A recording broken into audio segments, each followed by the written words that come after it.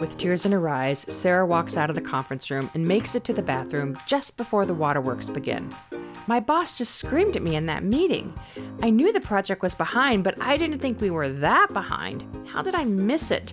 I spent all week organizing customer feedback, and I didn't realize he wanted us to be writing the copy already. It doesn't take long before the inner voice of her BFF has her back. Come on, girlfriend. Your boss is such a jerk. I mean to publicly call you out like that. That's just rude. Sarah says to herself, okay, I need to hear from my biggest fan. And a quiet voice starts with, Sweet Pea, stop torturing yourself. This is so hard. Doing it wrong sucks, especially when you thought you were doing it right. I get it that you're scared you might lose your job. It's understandable after getting yelled at. It is just embarrassing and humiliating to be yelled at in a staff meeting. Let's take some deep breaths. It's okay to cry. Getting yelled at in public is the worst. Let it out, and then we can figure out what comes next. This is totally avoidable. Next time, let's double check, even triple check with him on what is his top priority. I know it's annoying, and let's admit it, it's sometimes scary to double check, but it's better than this feeling right now. Your coworkers get it. They've been called out before too, and truthfully, getting fired is probably a bit extreme. Go talk to your boss, clear the air, and figure out next steps. See how her biggest fan helps Sarah find the middle ground? Her biggest fan is kind and understanding, but also wants her to do her best and succeed. She isn't enabling. She isn't belittling. She's just there, a kind, wise, motivating voice. She's the best of both worlds, self-compassion and motivation. She is 100% kind and wants you to be the best version of you, maybe even a version you can't see yet. You're listening to The Happier Approach, the show that pulls back the curtain on the need to succeed, hustle, and achieve at the price of our inner peace and relationships. I'm your host, Nancy Jane Smith. All this month, we're talking about the 3 characters that chat with us throughout the day and are at the core of The Happier Approach. Today, we're on the last character, the voice of kindness and wisdom. I call her the biggest fan. Your biggest fan is the key to quieting your monger. She's the one that will help you achieve your goals and be happier. Your biggest fan is the how. She is kind, generous, and wise, and always has your back. She's the best of both worlds. She holds the goals of your monger to be safe and secure without the shaming and belittling. And she provides the support of your BFF without the free pass to do whatever you want. Your biggest fan is the voice that says, you're having fun. Slow down and take a breath. Do you really need another drink? You've been kicking butt on your workouts this week. You want to get up and work out tomorrow, and you feel so much better when you work out. You can stay and have fun without drinking more, so you won't be hungover tomorrow. Or, yikes, that is totally scary that your boss called you in tomorrow. Take a breath. Let's do a quick stretch. It will all be okay. No matter what happens, we will figure it out. Let's do some brainstorming. How can we best prepare for your meeting? Your biggest fan has this wonderful combo of kind, wise, and honest. Yeah, sometimes brutally so. And as a simple reminder, your monger shames and belittles you, your BFF shames and belittles other people in defense of you, and also has the amazing talent of always being able to justify any behavior. Where your biggest fan always has your back, acknowledges your feelings, can see options, is wise about the struggle, and uses your values as a guiding principle. The number one thing I hear from clients when I discuss the biggest fan is, I don't think I have one of those. Well, let me be the first to say that you do have a biggest fan. Trust me, even when you don't think you do, you do. You have that voice inside of you that wants you to succeed. Your biggest fan is probably quiet right now, which is why you might think you don't have one. She's been ignored for so long that her voice is meek. But over time, as you listen to her more and more, she will become louder and louder. I have found 3 steps that work to access your biggest fan voice. The first step is acknowledge what you're feeling. This is so important because when we have high-functioning anxiety, we tend to ignore our feelings. We ignore our experience because we tell ourselves we should feel a certain way. By acknowledging our feelings, we are starting to build that self-loyalty, which is so important to decreasing anxiety and decreasing the voice of your monger. Feelings, they can be a tough subject. There are a lot of preconceived ideas around feelings and how we should or should not experience them. We have a lot, and let me say it again, a lot of judgment around feelings. Good feelings, bad feelings, positives and negatives. That is why this step is simply to acknowledge your feelings. Not judge them, not justify them, or determine whether or not they are okay. Just acknowledge them. Frequently throughout the day, I will say to myself, what am I feeling? And then I'll pull out the feeling sheet, which is attached in the show notes, and I'll name 7 to 8 feelings. I always have the tendency to judge them, so I'll repeat to myself, you are feeling this way. It is what it is. For so much of my life, I willed myself to feel a different way, or more likely, my monger willed me to feel a different way through belittlement and shame. Giving myself permission to just label the feeling and acknowledge it has made a huge difference in building loyalty with myself and hearing from my biggest fan. The reason acknowledge what you're feeling is the first step is because it's a bit of an intellectual exercise.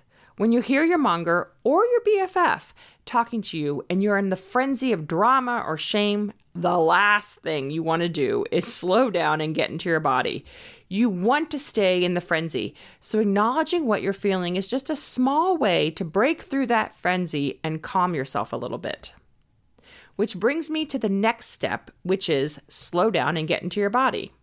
On this one, I encourage you to do a full body movement. You can dance, wiggle, touch your toes. Just taking a deep breath or sitting up straighter won't cut it.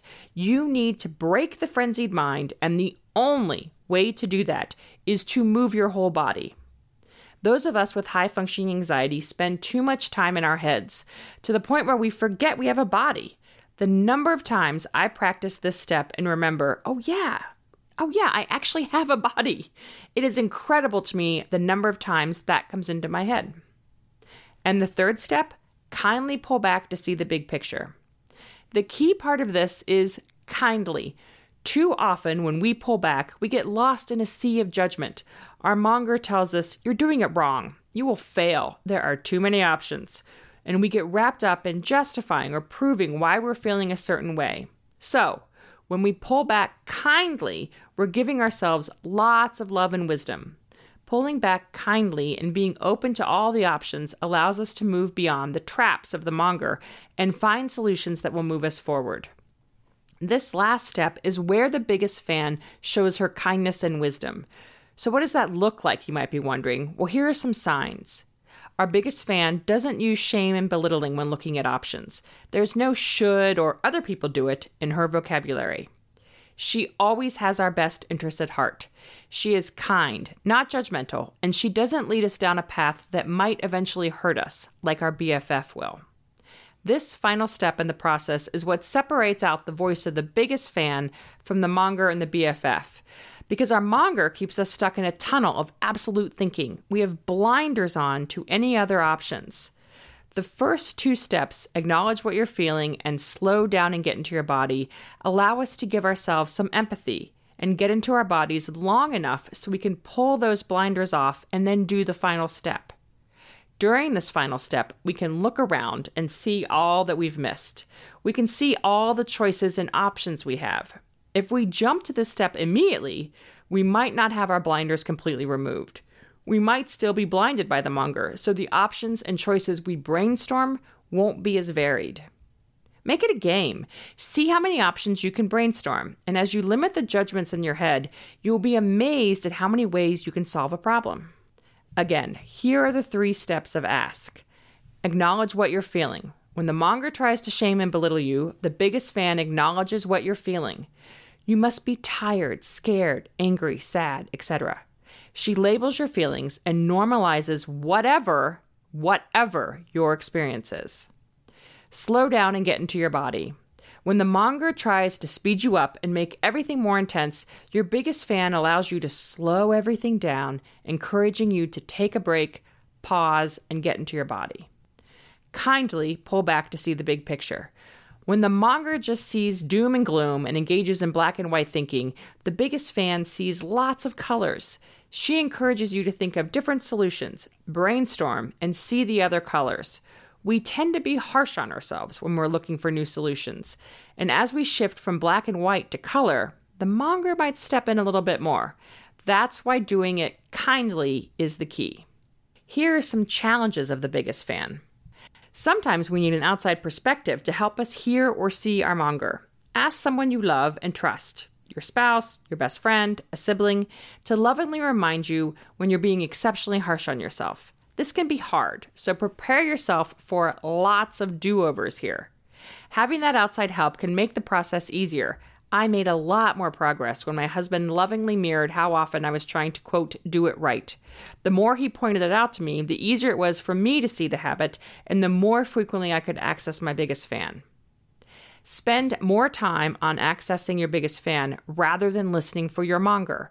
Randomly throughout the day, do something physical, get into your body, and tap into your feelings. For so many years, your monger has convinced you she knows better. So initially working with your biggest fan is going to take some trust. Being open to the idea that kindness can be motivating and shaming ourselves makes us more stressed and miserable is key.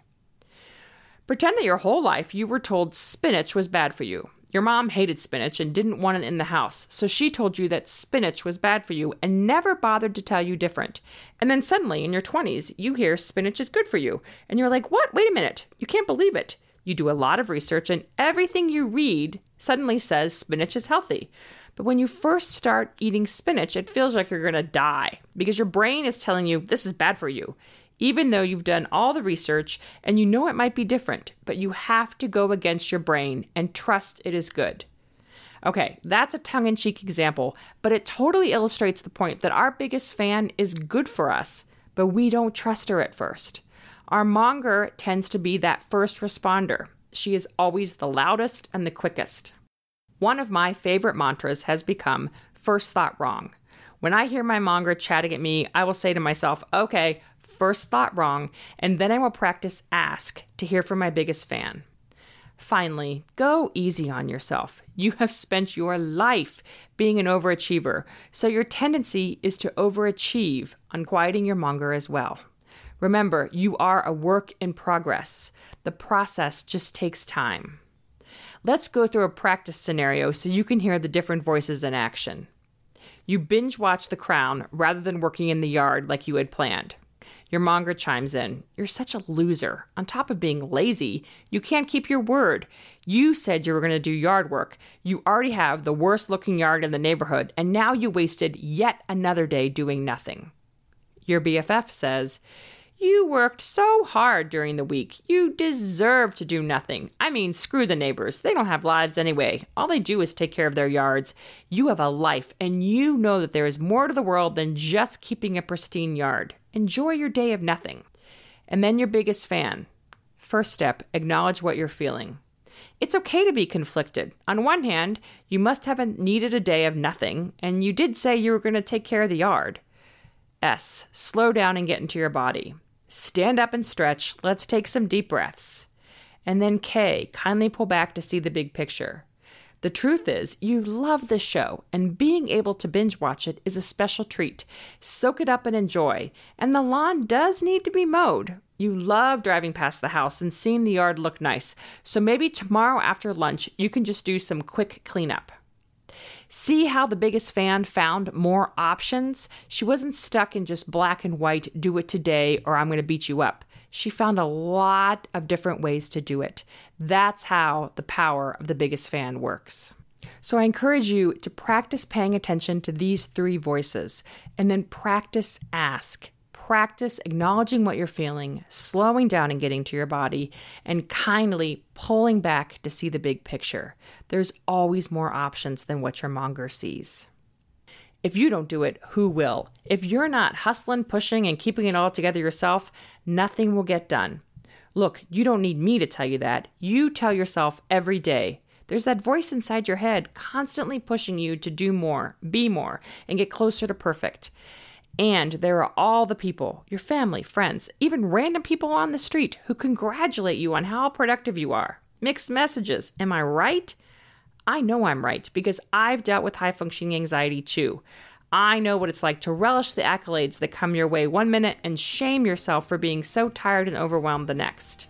And I've been working with women like you living with hidden anxiety every day for over 20 years as a coach and counselor. I wrote The Happier Approach to give you a framework for dealing with your anxiety and start living happier.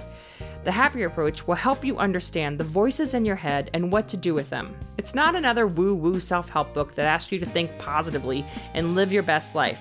It's a practical guidebook for getting out of survival mode and finding a genuinely happy and productive life.